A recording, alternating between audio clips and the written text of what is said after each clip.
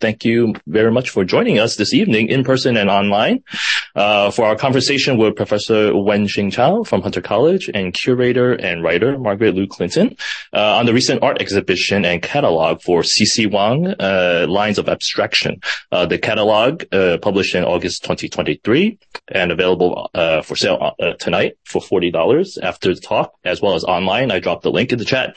Is the first retrospective monograph on the artistic experimentations of C.C. Wang. Wen Xingchao is Associate Professor of Art History at Hunter College CUNY and the CUNY Graduate Center. She specializes in art of China and Inner Asia. Her book, Mount Wutai, Visions of a Sacred Buddhist Mountain, won the honorable mention for the Joseph Levinson Prize, China pre-1900. From the Association for Asian Studies. And Professor Chao is a member of the Advisory Council for the Rubin Museum Art, where she also served as a advisory member of Project Himalayan Art and contributed to the newly published Himalayan Art in 108 Objects. Her current book project, Shaping Time, Art of Rebirth in China and Inner Asia, explores the visual and material culture of reincarnation within the Gelugpa sphere of influence from the 17th to the 20th century. And then to her right is Margaret Liu Clinton, she, they pronouns, is an Asian American curator and writer. They take a historical approach to interpreting and translating artistic responses to changing conditions of technology, ecology, socioeconomics, geopolitics, and cultural histories. In addition to owning and running their own gallery, they were the director of the Miguel Abreu Gallery and of Alexander Gray Associates. Clinton is an original member of the Arts Activist Organization and Ford Foundation grantee Stop Discrimination, and currently serves on the board of the Montez Press Radio. They will soon complete a master's in art history at Hunter College CUNY and a critical studies alum, and are a critical studies alum of the Whitney Museum of American Art Independent Study Program. Good luck with that. And without further ado, please welcome Professor Wen Xingchao and Margaret Liu Clinton. Today, I'm really delighted to be here to discuss to share our book, our publication, which just explores the career and work of an artist who, in a way, couldn't be more local to New York City, but also couldn't be more transnational at the same time. C.C. Wang was born at the very tail end of the Qing dynasty to a family of distinguished scholar officials. He studied law and painting in Suzhou and in Shanghai, and he immigrated to New York City in 1949, when he was already very renowned for his collection of classical Chinese paintings, and also for his keen connoisseurial eye. And by the time he had arrived in New York, he was also a very distinguished painter, having studied with one of the most successful painters of Republican Shanghai, Wu Hufan, and also having taught painting in Shanghai. But as we'll hear more from Margaret later, the art scene in New York in the 1950s was rather unequipped with a framework to understand and appreciate C.C.'s work. He then subsequently painted instead Oriental lampshades for interior design companies and other similarly acceptable genres and venues for Chinese immigrant artists at the time. The moment he arrived in New York City, he also enrolled in the Art Students League of New York, and continued taking classes there for more than 2.5 decades.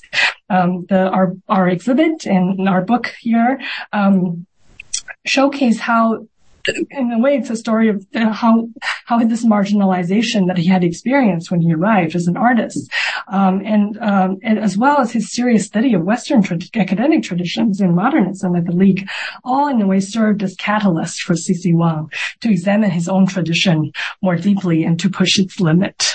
I also want to say that there are any number of reasons why this project felt timely, beyond the very obvious need to give Chinese and Chinese American artists their due, and also at the same time to destabilize the canonical history of post-war abstraction.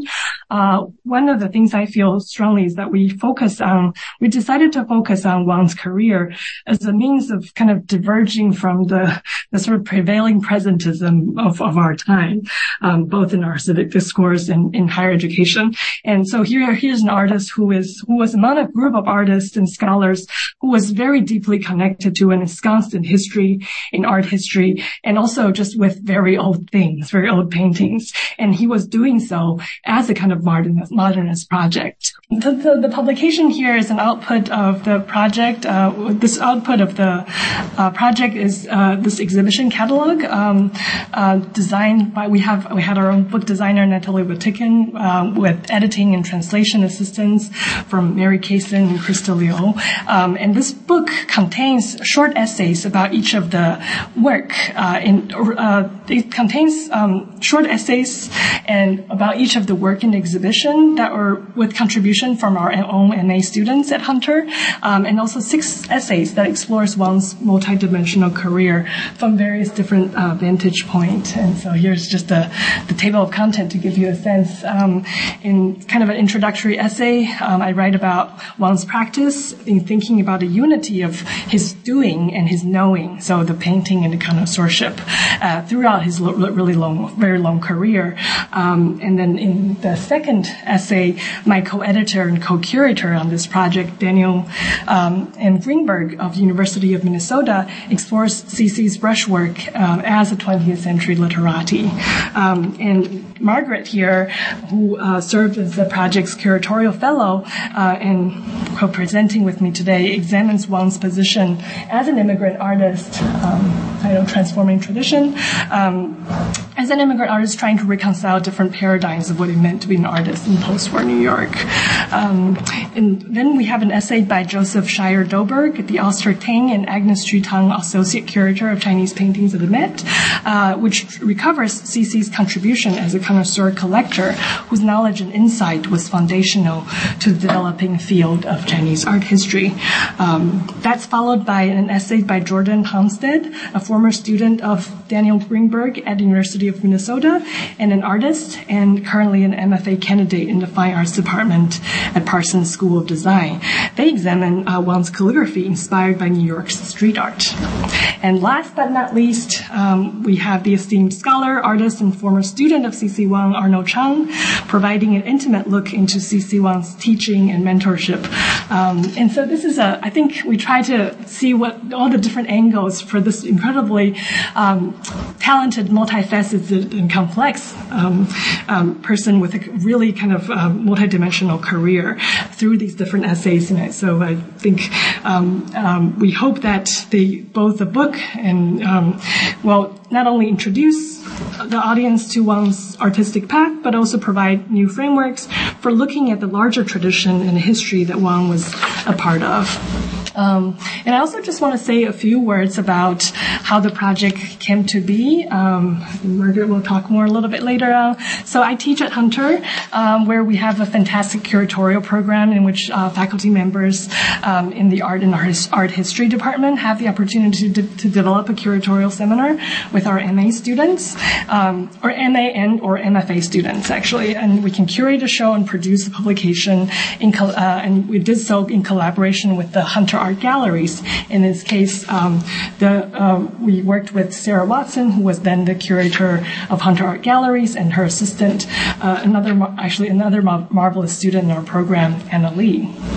So my own specialty is in art history of 18th century Chinese and Tibetan Buddhist art.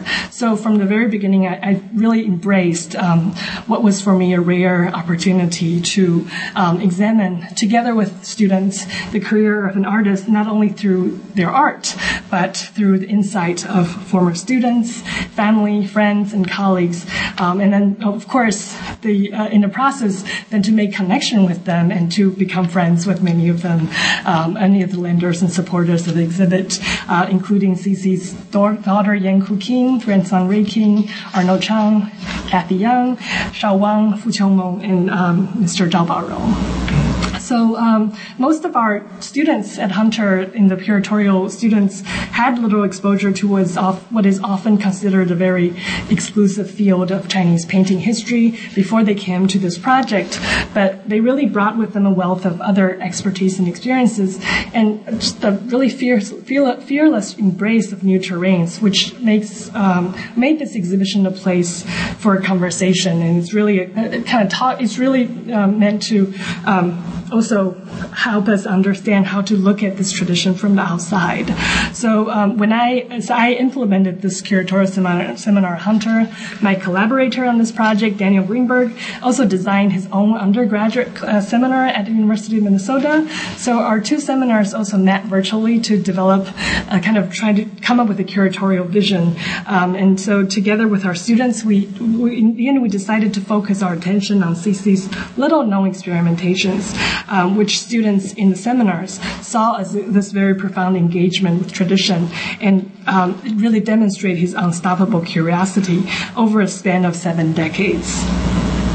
So here is installation view of the exhibit at Hunter College's Loop Surf Gallery earlier this year. Here we were in the same gallery space looking at the works and designing the exhibit together with my collaborator Dana Greenberg on the lower part here, with Arnold Chang here, and then with here Sarah Watson, all trying to figure this out together.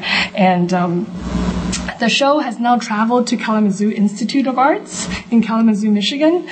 It was so well received that it is rare we have a show that travel, that's not planned in advance, but that was, so now it's on view at the Kalamazoo Institute of Arts. And if you can't go to Kalamazoo right away, there's a nifty virtual walkthrough online that allows you to see the artwork and also read all the labels on the side. The whole process was very collaborative. And I think in some ways that collaboration has continued with the audience of the exhibits and now the readers of the book.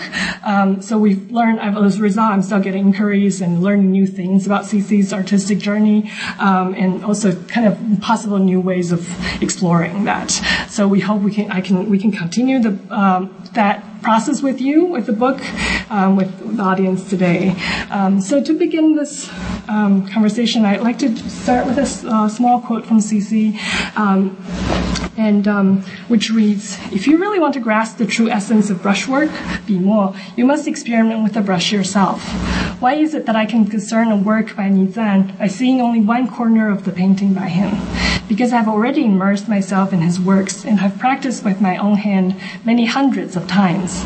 I'm familiar with every twist and turn of his wrist and the rhythm and motion of its increasing or decreasing pressure." So this quote comes from a book of conversations between CC and the art historian John Stanley Baker, in which Wang tries to explain that his familiarity with Nizan, one of the most revered literati painters in dynastic China, comes from wielding the brush just as this 14th century painter did, and hundreds of times. So at this point, Stanley Baker, who's, I think, much to be emulated as a scholar she's not satisfied with being told how and what. She wants to know why. So she presses on and asks, well, what are you doing? Is this sort of exercise basically forgery? And so Wang's reply, I think, really clarifies his purpose. And here he says, no. Perhaps traditional books and Western scholars all insist that Chinese painting is merely copying ancients or always repeating what someone else has done. But in fact, what we hold to be most precious are the fresh elements and the contribution of the individual. These fresh elements should not be simply fashionable or without any basis. Instead, they should contain within them experiences of the past. So the past encompassed in Wang's own wide-ranging artistic repertoire over the span of 7 decades then becomes a very unique portal for discerning this layered of embodied knowledge. For me, this section of this conversation sums up well what I refer to as kinesthetic knowing, a way of possessing and processing knowledge through embodied practice. And it can be seen as a thorough line across Wang's experimentations, beginning with the practice of copying old paintings and emulating the style of prior masters during his formative years in Shanghai, and this is the 1930s and 40s, and then continuing through the inventive explorations of medium and materiality. and then a recovery of order through chance methods of mark making. And then finally, the distillation and abstraction of painterly and calligraphic lines and dots. While these explorations of materiality, chance, and abstraction may be familiar to the artistic language of post-war New York, they're revealed by Wang's work as distinctive issues central to the development in the history of Chinese literati art. So it is in Wang that we can recover a story that has yet to be told of New York City in the second half of the 20th century as a unique junction where abstraction flourished and where Chinese literati art and theory first gained critical recognition in the West. So I want to just take a few moments before handing off the floor to Margaret in looking at these sections, maybe one work per each section, to give you some taste of what this is about that I write in the introductory essay of this book. And in each of these areas of experimentation that roughly conforms to the trajectory of Wang's painting career.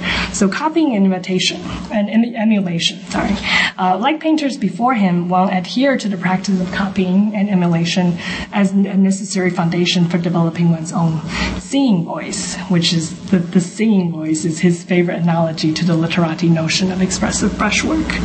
And also as a means of dialogue with a lineage of past painters. So here in this work from the 1940s, you can see how, according to this inscription here, Wang combined the upper and lower sections of two original paintings by the 14th century painter Wang in this very self-conscious play with recombining and recomposing images. And this still life from 1956 is one of the only surviving works by him in the medium of casing on canvas, which he presumably used when he was taking classes at the Art Students League. So you have objects that are drawn from the Western style life tradition displayed here. They're this kind of loose brushwork, lined forms, and the layered painting application reveals another dimension, which is Wang's long-held admiration for painters like Cézanne, Matisse, Braque, and other forebears of Western modernist painting. Although Wang did not end up pursuing the genre of still life or the medium and material of Western traditions such as casing or oil on canvas, he drew from his studies of Western art with a similar spirit of emulation as he approached Chinese artists of each period and specialty to identify their distinct achievements. Medium and materials. Wang's embrace of abstraction and experimentation in the 1960s has often been, and very aptly so, characterized as only possible due to his move abroad and his direct exposure to contemporary artists working in post-war New York. But what hasn't been emphasized, and what I try to show in this work, in my essay, and also I think in the exhibit at large, is his abiding interest in exploring the interactive materiality of paper, ink, and brush in paintings by old masters. And that, I think, translates over his own experimentation. So Wang's own notes and discussions, a great deal of which is preserved and translated by Kathy Young, who's here, displays a meticulous interest in the precise conditions of paper, brush, and ink.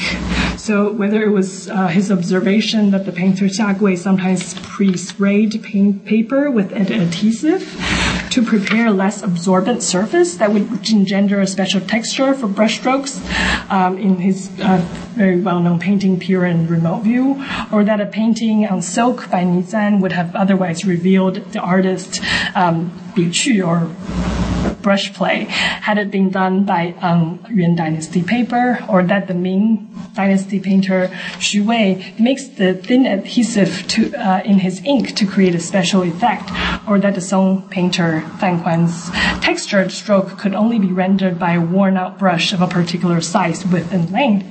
Wang's sensitivity to the precise conditions and qualities of ink, brush, and painting surface was closely related to his authentication of works. But this keen awareness also conveys how much he internalized the process and materiality through not only looking, but doing.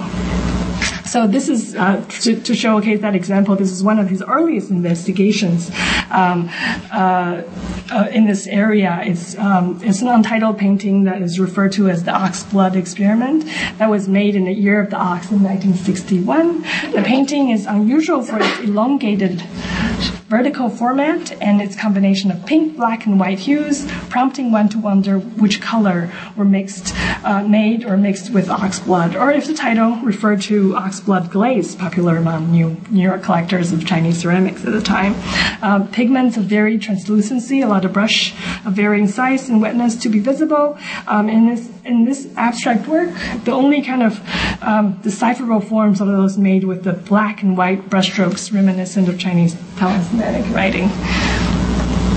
Order and chance. Much of Wang's preoccupation beginning in the 1960s lay in exploring the dialogic relationship between chance and control. And also brushwork and surface texture that is created without a brush. An abstraction of form and monumentality of landscape representation. Wang's quest for good brushwork without a brush is nowhere more evident than in his 1985 homage to Fan Kuan. The artist Fan Kuan here, you can see, though not a direct copy, the towering mountain and waterfall in the distance and a set of hills in the foreground visibly evokes the Fan Kuan's traveler amid mountains and streams, which is the icon of Northern Song monumental landscape painting tradition. So here you can see on the left is the detail from Fan Kuan, on the right the work by Wang. Wang replaces Fan Kuan's signature brush method, or known as or the brush method or 皴法, which is later known as the raindrop method, with ink impressions from a roller wrapped in crumpled, ink-dipped paper that are then layered with dry and wet lines and ink washes to bring out the contour, vegetation, and forms of the mountain. So you can see here the paper impressions. Wang's imitation of Fan Kuan's brush method, without the use of a brush, displays an ingenious nod to the towering accomplishment of travelers amidst mountains and streams, which is to manifest through painting the fundamental order of nature, known as Li, according to Neo-Confucian metaphysics. Wang's impressions created by semi-accidental means follow Fan Kuan's meticulous labor of the brush. Both are as natural as nature itself, creating not only an artifice or illusion of reality, but an immersion in that world. So here, Wang's recognition of Fan Kuan's pursuit to break the boundaries between artistic creation and natural order is also, again, entirely kinesthetic. His interest is not in reproducing the work of an earlier artist, but in embodying and pushing further Fan Kuan's process of creation.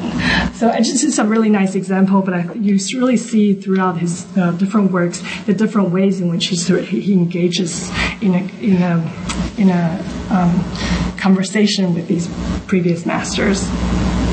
So finally, abstraction. In the final decade of his life, the concern for lines and textured pattern returned Wang to his earliest beginnings when he learned to write and practice calligraphy as a young boy. The Chinese word for text word is wen, which literally means pattern or striation.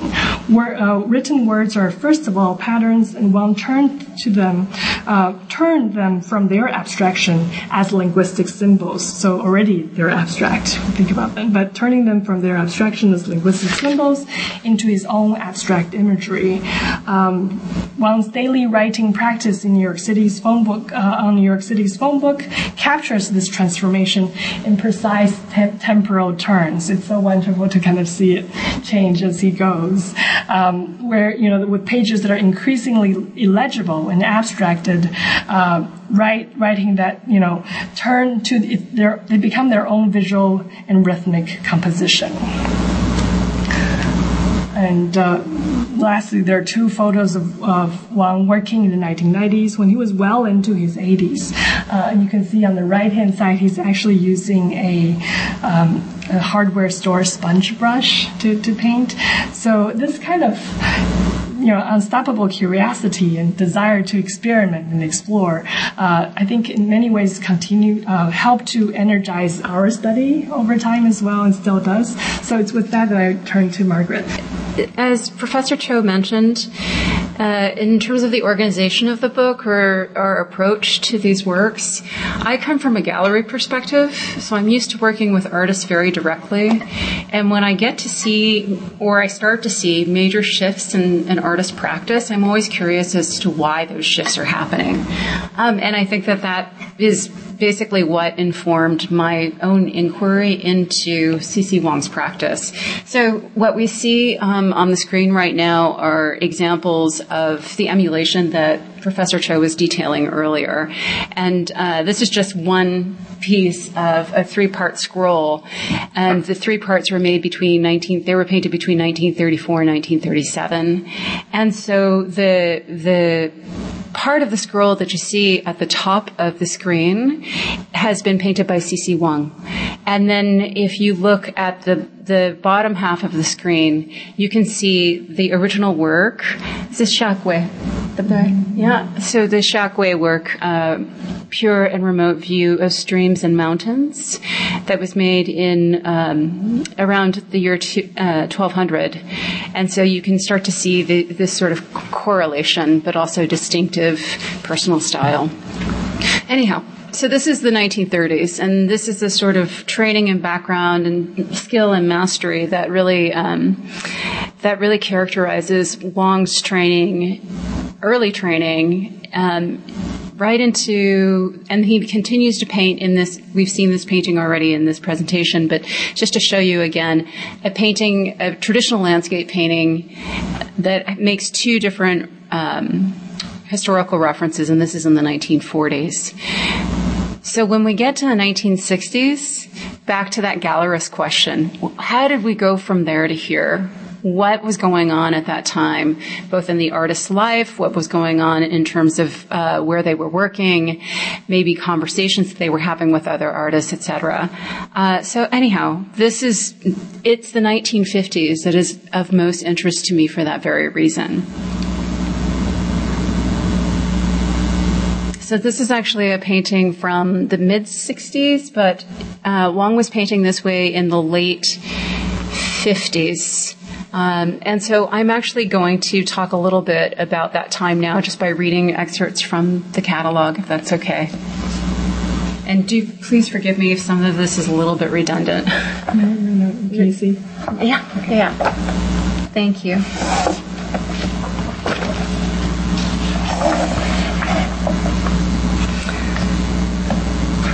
Okay, so this period has been described, the 1950s, when one is reading about C.C. Wang's background, the 1950s, this period, it's described as a period of digestion, for example, but it's not always really highlighted, and I think it's because things were starting to change in the studio and in the approach. But I'm just going to detail that time, or basically the transition into New York from China in 1949. So looking closely at Wang's experience in the 1950s, it becomes clear that the constraints of his circumstances significantly contribute to later experiments. Wang began his formal study of Western painting at the Art Students League in 1949. The following year, he held his first U.S. solo exhibition of Chinese literati paintings at the Warren E. Cox Gallery in New York. In contrast to galleries exhibiting contemporary artwork, Cox's focus on what were once called Oriental antiquities earned him a reputation as a tastemaker in the spheres of ceramics, lighting, and interiors, which often included chinoiserie. Meanwhile, an international conversation set against antiquity and tradition was forming in prominent New York galleries and museums. Avant-gardist modernisms that were irreconcilable with pre-modern traditions were prioritized, an unfavorable condition for many Chinese diasporic artists whose work required active dialogue with the past. These constraints later generated a series of adaptations in Wang's work. In a gallery announcement introducing Wang's 1959 solo exhibition at Miqiu Gallery, and by the way, the painting that you see on the screen right now is part of the collection of the gallerist Frank Fulaicho. So that was the founder of the Miqiu Gallery. James Cahill noted, "I'm afraid that the subtle stylistic allusions in his painting and others of their most admirable qualities may escape some casual Occidental viewers. Much of the finest Chinese painting of any period, alas, is likely to suffer the same handicap." Miqiu's gallery founder, Frank Fulaicho, recounted a visit between C.C. Wang and the Chinese artist Chen Datian. In response to Wang's frustrations regarding the difficulty of explaining Chinese painting to Western audiences, Chen Datian responded, "It is, of course, an insurmountable handicap for those who have never touched a brush." Again, the word handicap appears, this time referring to the viewer and not the painter.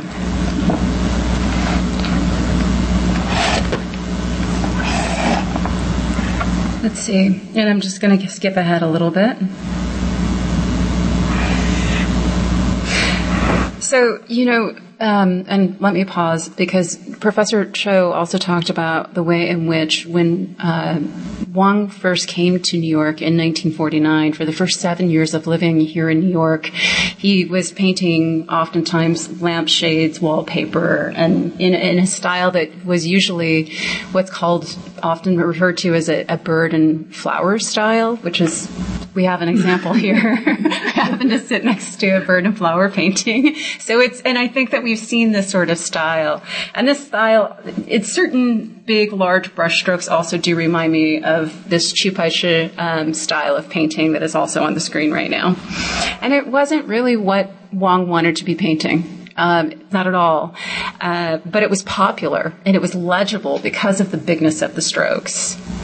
And so I'm just showing, this is a Mark Tobey painting from 1957, Space Ritual.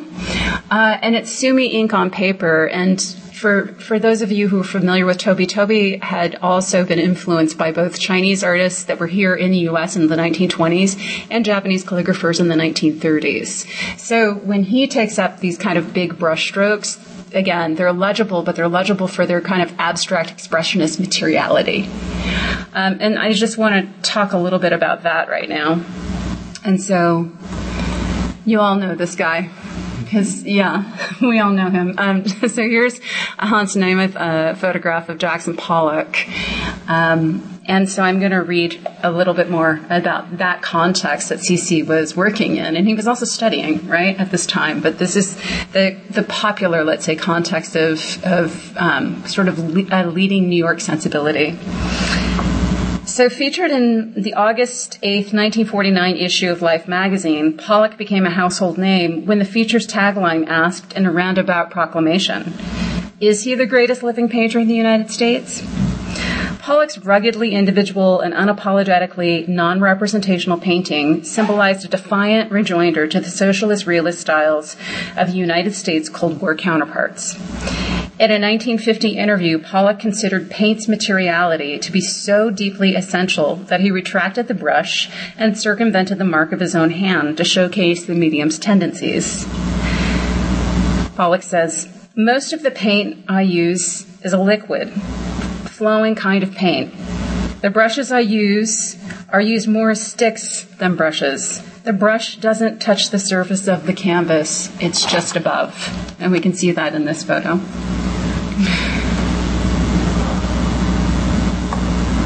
So I just wanted to, I'll come back to Arnold. I'm going to skip past Arnold and show you Cece and show you Cece holding that brush, but also working in an abstract fashion. So Pollock's physical removal of the brush could not be more distinct from Wang's physical connection to it.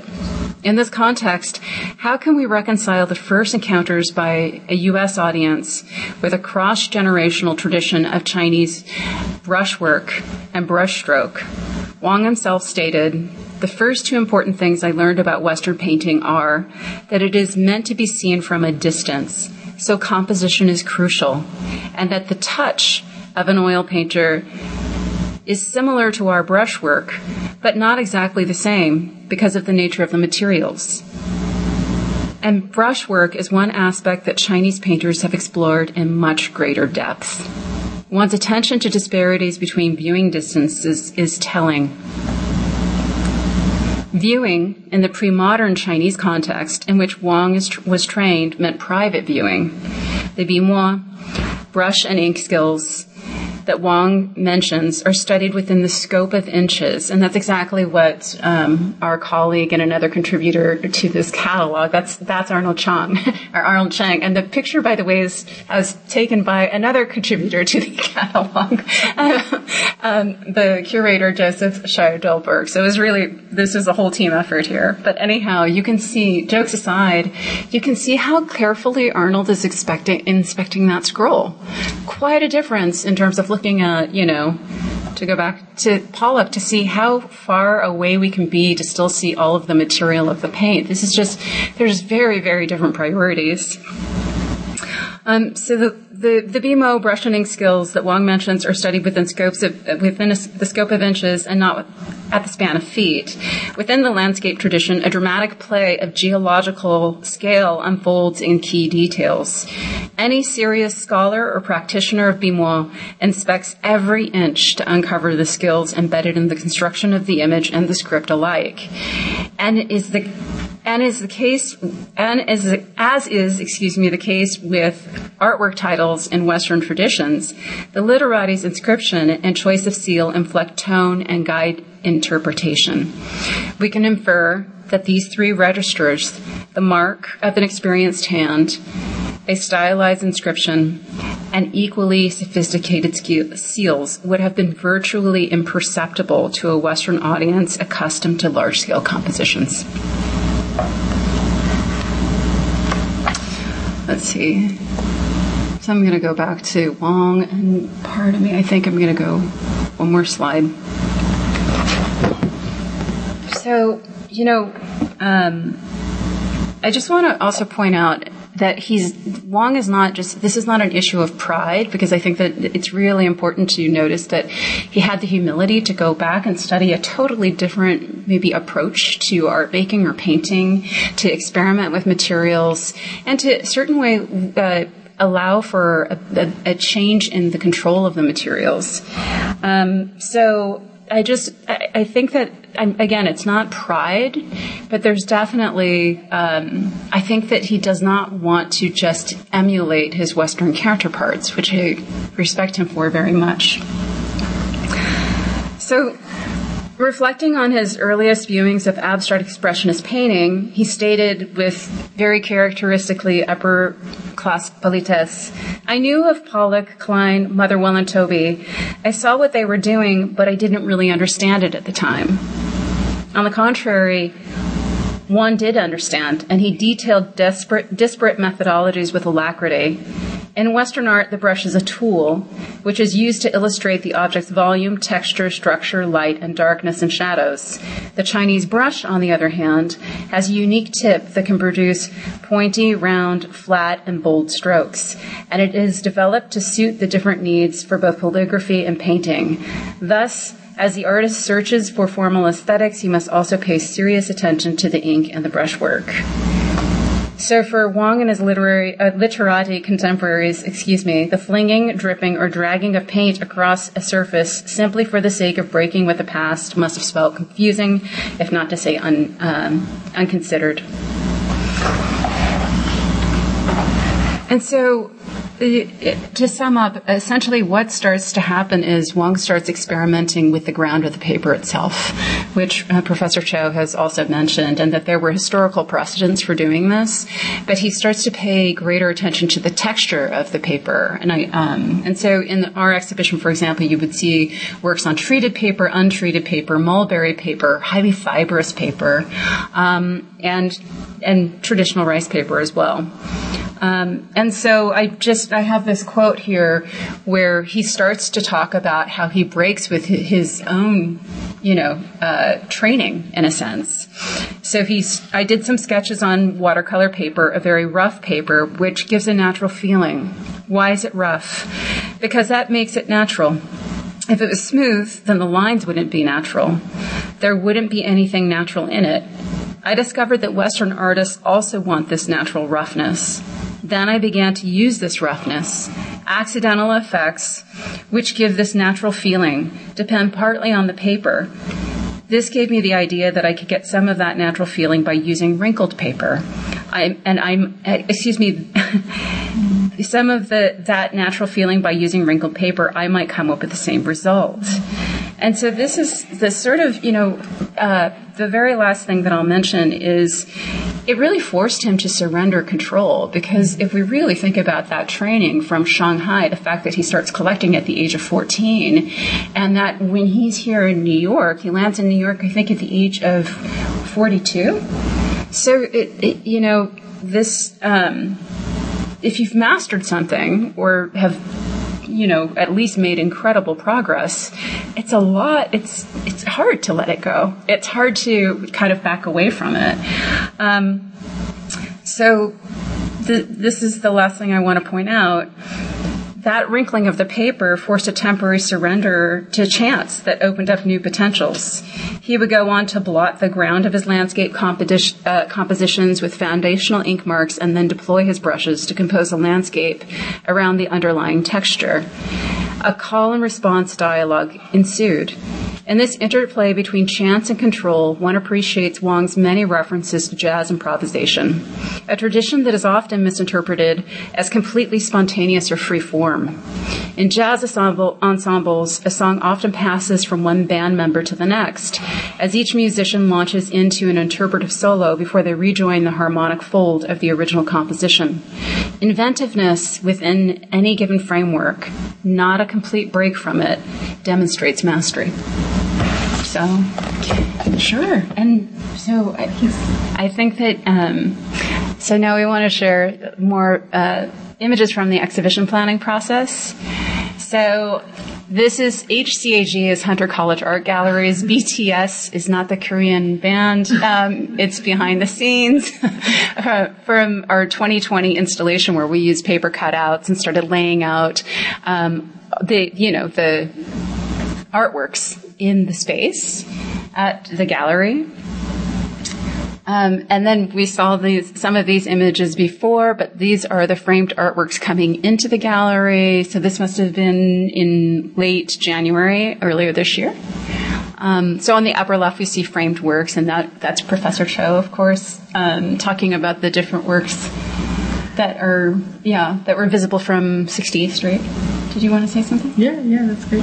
They came in twice. Oh, yeah, that's right. Photography, but it doesn't. I forgot about the photography, the documentation. It was nice because I think to point out for our audience here, a lot of these works we had never been professionally photographed because they're in private collections, and so it's kind of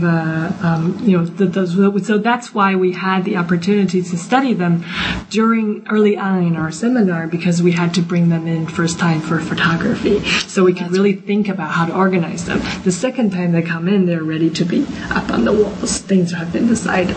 So it was a really great opportunity for our students to kind of be in the space with the works while the planning is still happening. Yeah. Let's see, and so we had, this is just a screen grab of the announcement that went out to invite people to the opening.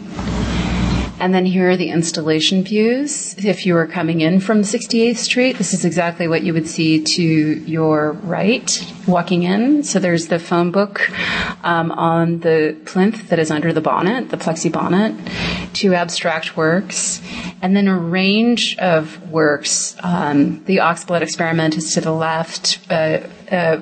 Work on mulberry paper is the next. And we also had works that were probably studies or demonstrations. So more or less finished, and then very finished works in some of the galleries. And so this is not the full documentation, but it's just a few installation views to give you a sense of how the show looked there. And one of the things also to mention is that while we were planning this exhibition with our classmates, we really didn't want to arrange artworks chronologically.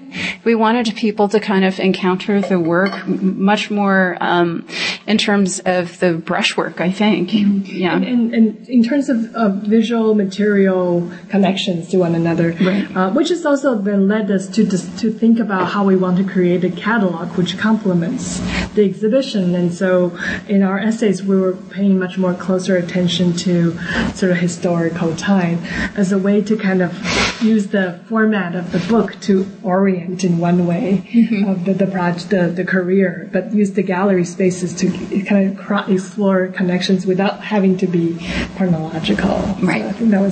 So I think that was successful. Yeah, we covered our ground, and I think that we had a fidelity to the artists, the formal practice. And I think just the conversations, right? Like we were really thinking about as a class and kind of trying to, talking with, I remember when Daniel came in and, we were presenting to him, and then he was thinking, we were all kind of coming together and kind of coming to thinking about how to do this, making decisions together. Yeah. It was always good dialogues.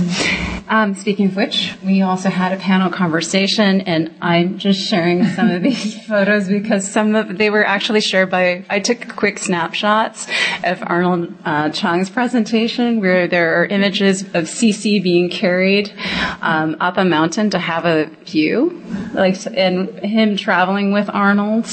Arnold bringing out his phone at dinner to show older photos, which was very sweet. Of the same restaurants that we had celebrated. Oh, that's right. Yeah, and that original photo was taken in the restaurant. Yeah, we went to one of CC's favorite restaurants after the panel.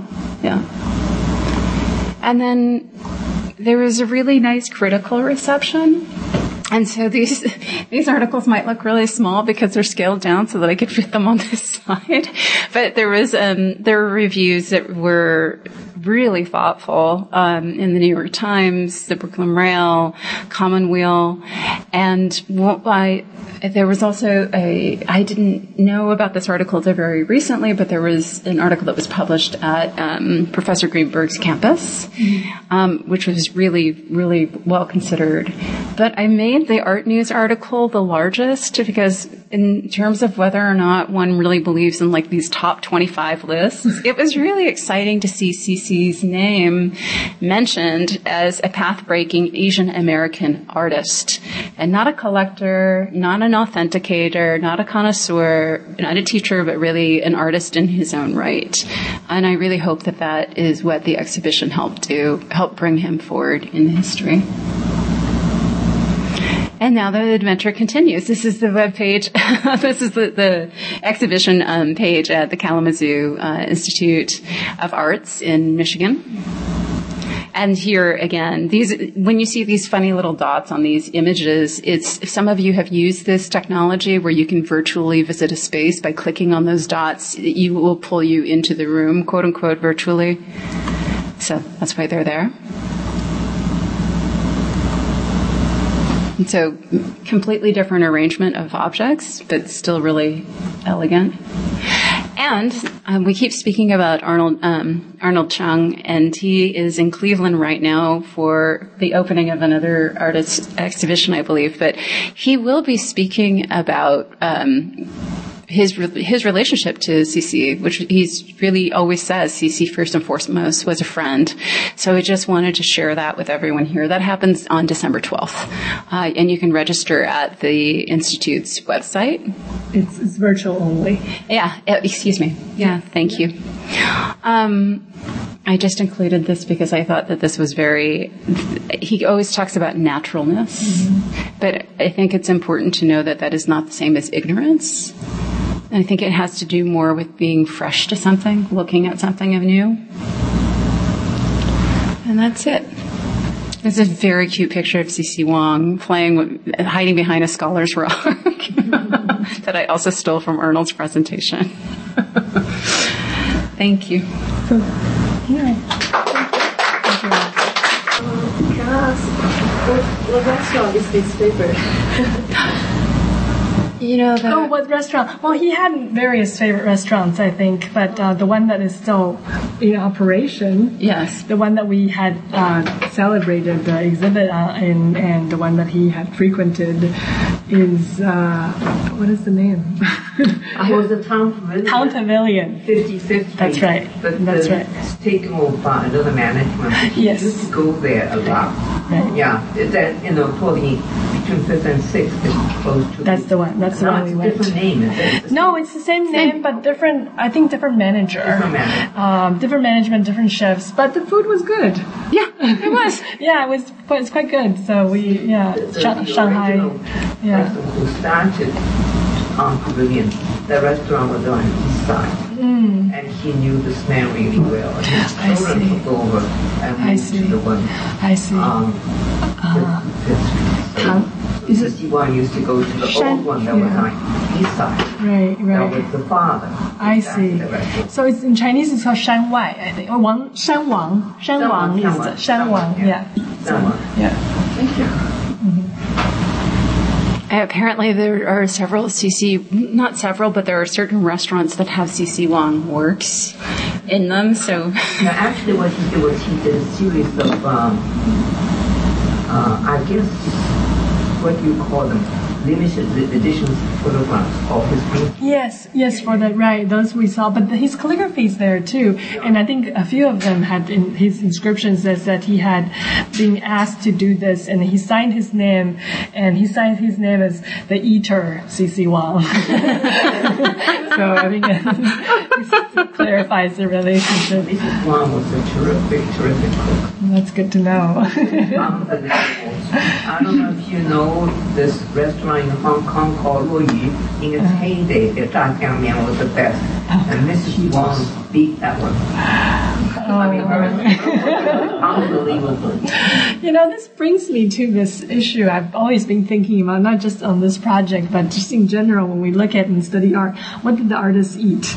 It's such an integral thing to your everyday practice in life. And I think we knew, yes. So I think it was very important for Cece. You have to realize Mrs. Wang was unbelievable.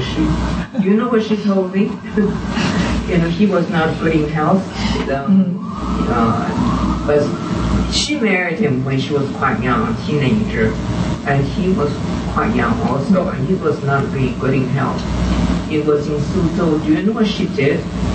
She would have trays of fruits like peaches, plums, and when they ripen with that wonderful flavor, she would put them underneath his bed. Oh my! So she said it would have that nice aroma for him, so he can sleep better.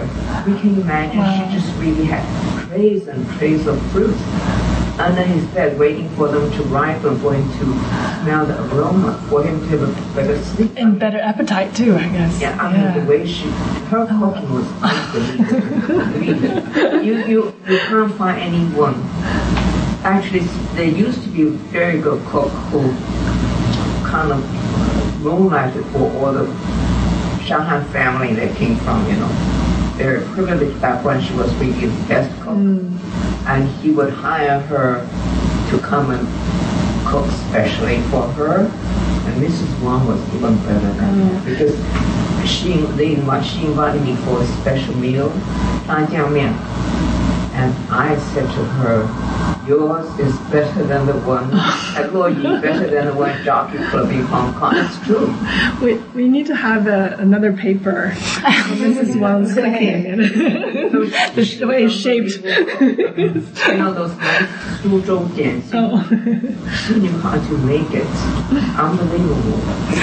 When we were talking about programming for this, my classmates know when we were talking about programming, like public programs for this exhibition, I proposed that we go to all the restaurants where CC ate and then look for the artwork, but also just look at the food or eat the food. I thought that would be a great walking tour. But, right, and we are a public university. We don't actually have any, our budget is non-existent, but I made sure to petition to our department chair, we need to have a good meal in CC's honor. So, this is sort of the minimum that we have to do.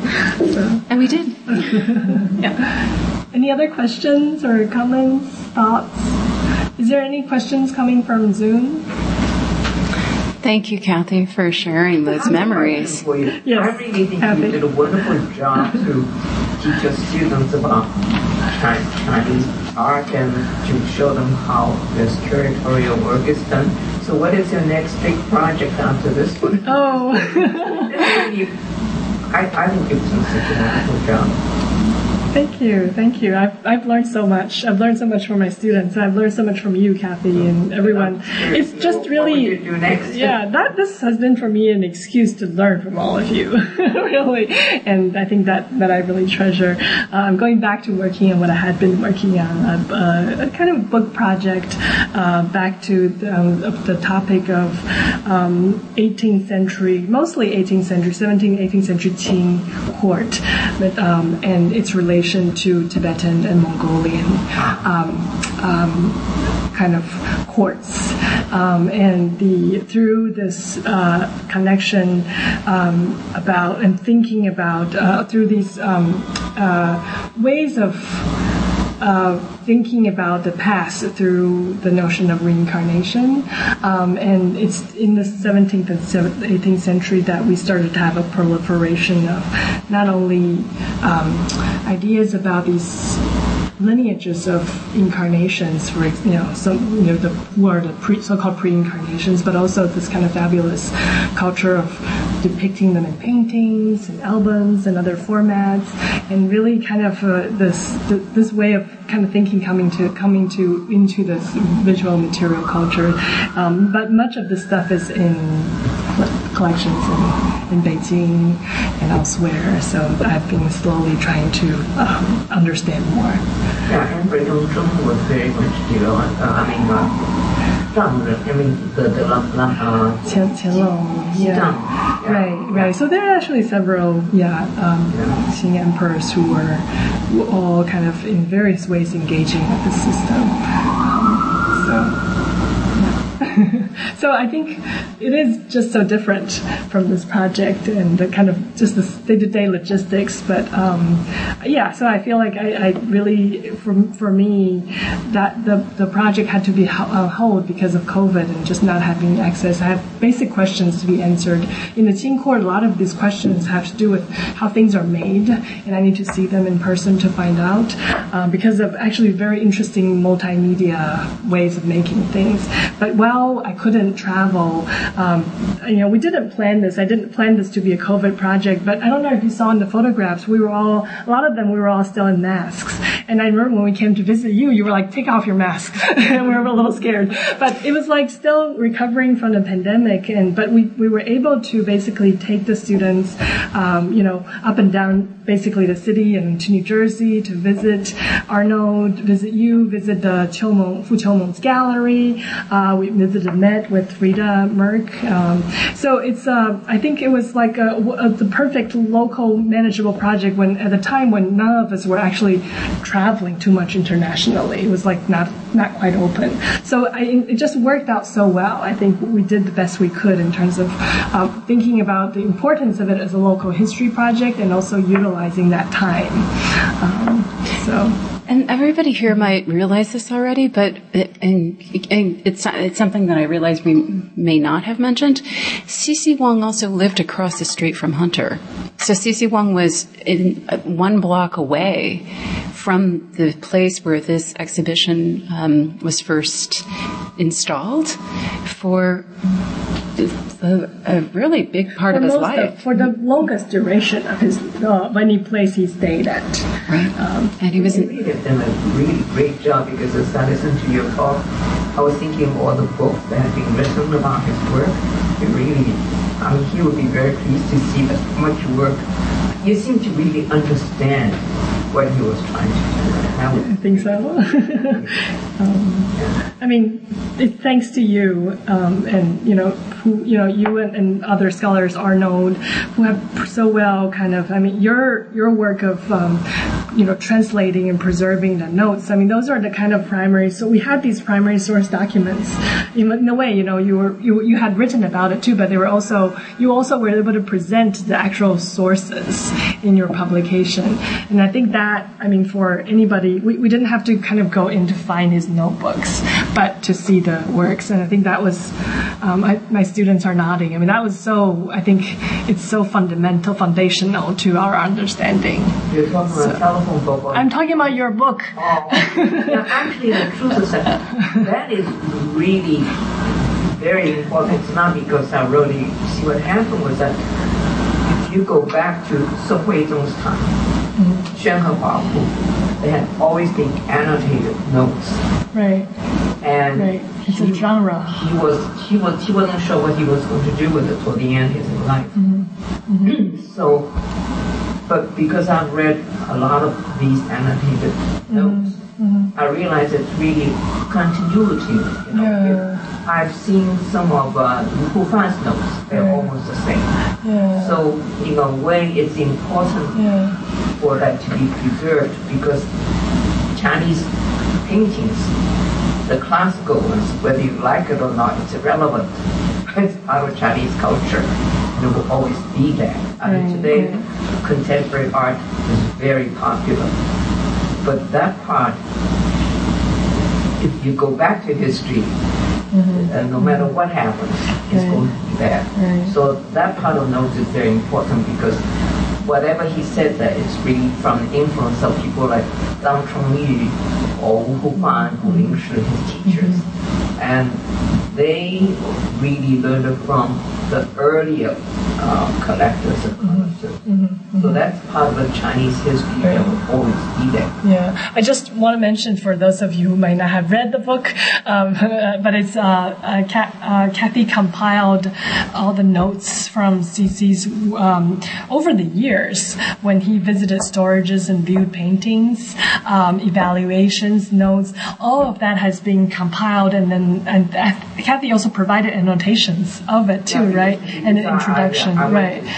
To ask him why he thought the paintings were authentic or poetry.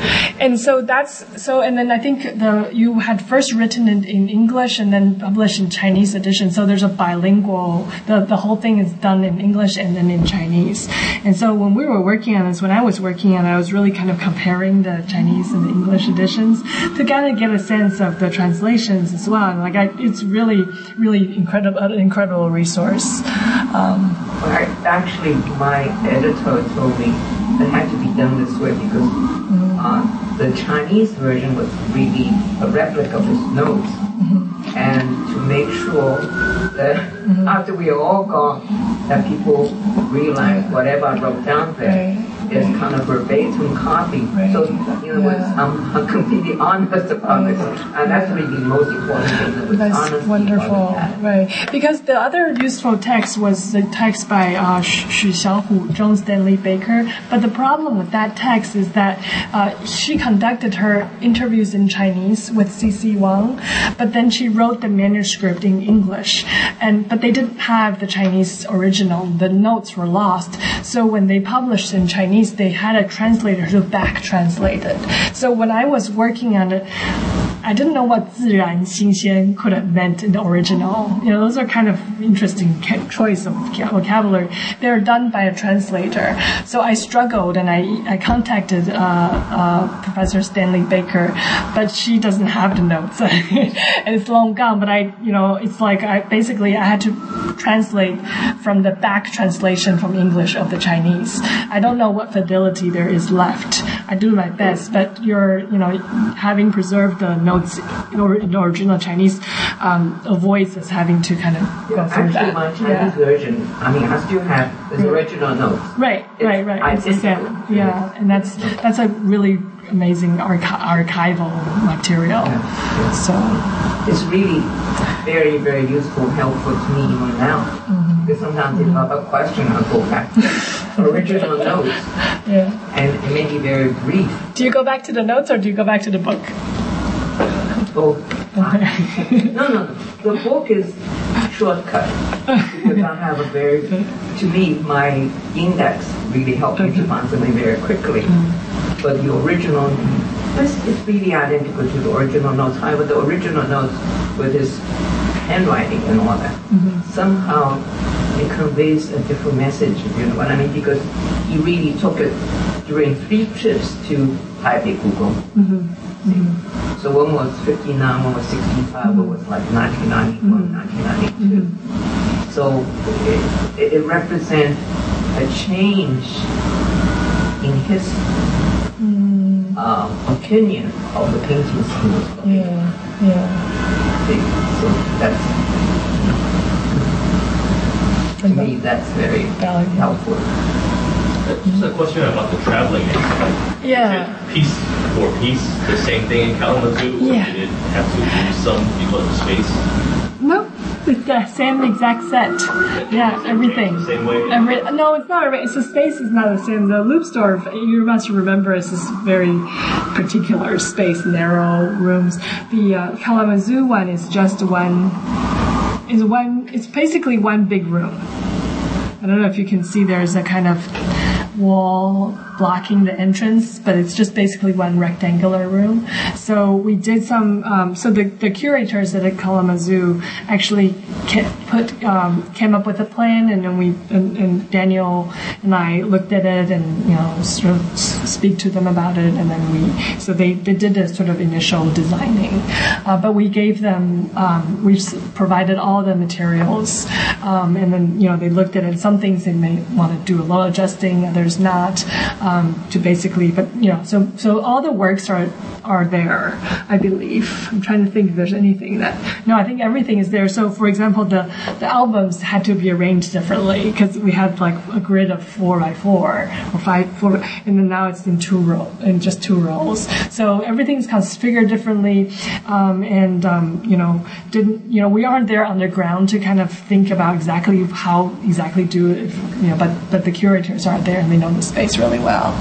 So, but I think what's wonderful about this virtual walkthrough is that because we, provided all the materials, the labels that students helped to write, which was an important part of the curatorial seminar, that's all being preserved through this. You can click on those dots, and then the objects will come up, and then you can click on them further. On the right side, just transcription of the label. Not in the most, it's just like an automatic transcription, but it's all, the material's all there. And, unlike, exhibits where they go up quickly and there's not a lot of time, we really spend a lot of time researching each piece.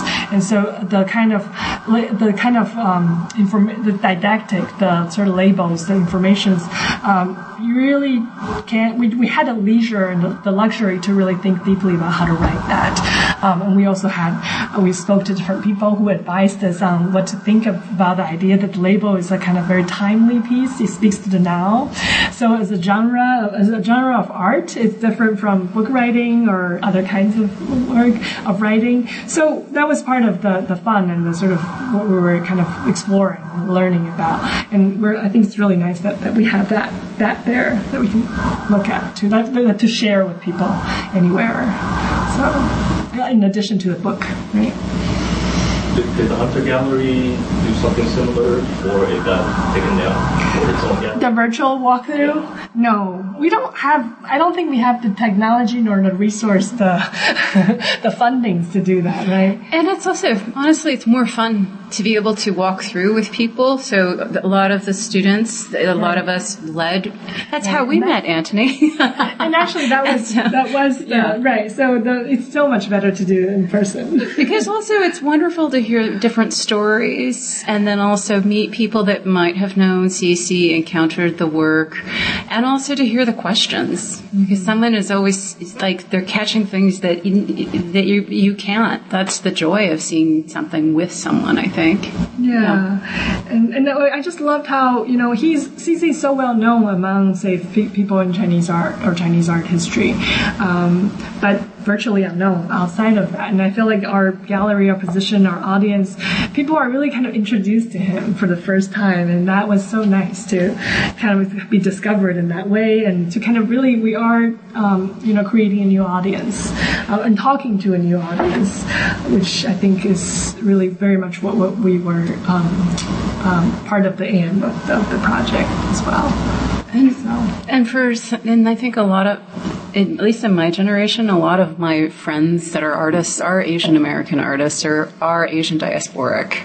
And it's really, for me, very personally significant that we acknowledge different generations of Asian diasporic, Asian American artists that have preceded us. Whether we're gallerists or whether we're artists or whether we're art historians, there is something that I think is really exciting about just knowing that there have been a lot of difficulties about being rendered invisible, not being seen, not being listened to, not being taken seriously, or just ignored.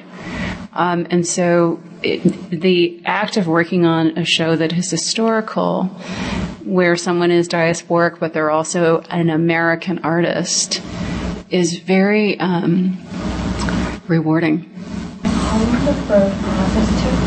How long the process took? So we had, so that's a good question. So I mentioned now there were two curatorial seminars, one at Hunter and one at University of Minnesota. Those took place over the course of a semester. That was the spring semester of 2022. And that's where we sort of explored different collections. We had like a really long list of over 100 works of art, and then we located, we might potentially consider long, and then we kind of pared down to maybe like something like 450 or something like that, and tried to home in on curatorial vision. So that was one semester, and then and then at Hunter only, we had a second semester where we basically engaged in the implementation. So Caroline here is in that second semester where we kind of finalized the works that we're going to lend, that will be lended to Hunter, and then we'll think about how to practice writing, descriptions, labels, the book aspects of it, and so that all happened in the second semester. So I would say overall, not counting the summer, it was basically over the year that we did this. So we weren't continuously working, and they weren't all the different SEM people. So the two seminars had some students that, Margaret was there the whole year, a few others were there the whole year, some joined later, some couldn't continue. But so over the course of the year, we developed it, taught it, so 2 semesters, and then, a lot of time was also spent producing the book and thinking about how to structure that. So together, I think a year for both the exhibition and the book. It's a lot of time if you think about it. I don't know if you've done the exhibits and publications. It's not it's a lot of time compared to what people have to do normally for, say, compared to your gallery work. But for the book, it's the shortest time I've ever produced a book. And my last book took me 10 years to write. So I think it's all relative. I want to thank Professor Zhou and Margaret for a wonderful talk. You can purchase C.C. Wang Lines of Abstraction here tonight, $40, and online. The link is to the University of Chicago Press website is available on tonight's talk webpage. With that, enjoy the rest of your Friday evening. Have a wonderful Thanksgiving holiday, and remember to be an upstander if you see a fellow person in need. And good night. Thank you. Thank you. Thank you so much.